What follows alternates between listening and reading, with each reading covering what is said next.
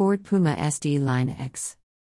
It can be described as 1.0 liters EcoBoost hybrid 114 kW, 155 PS, as its powerful performance. Fuel consumption combined 4 liters/100 km. CO2 emissions, combined 99 grams/km.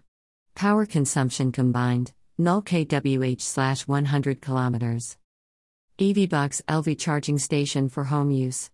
Product overview: EVBox LV charging station with fixed cable, polar white 22 kW, 3P32A. Ford Explorer SD line.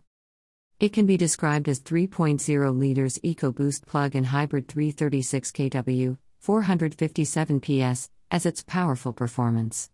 3.0 liters of cylinder capacity. 10 gears automatic transmission gearbox. The type of drive is all-wheel drive. Fuel consumption is fuel with PHEV.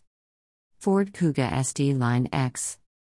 It is described as 2.0 liters EcoBlue hybrid 110 kW, 150 PS, as its powerful performance. Transmission gearbox 6-gear manual transmission. Fuel consumption diesel with MEV. Source: Ford.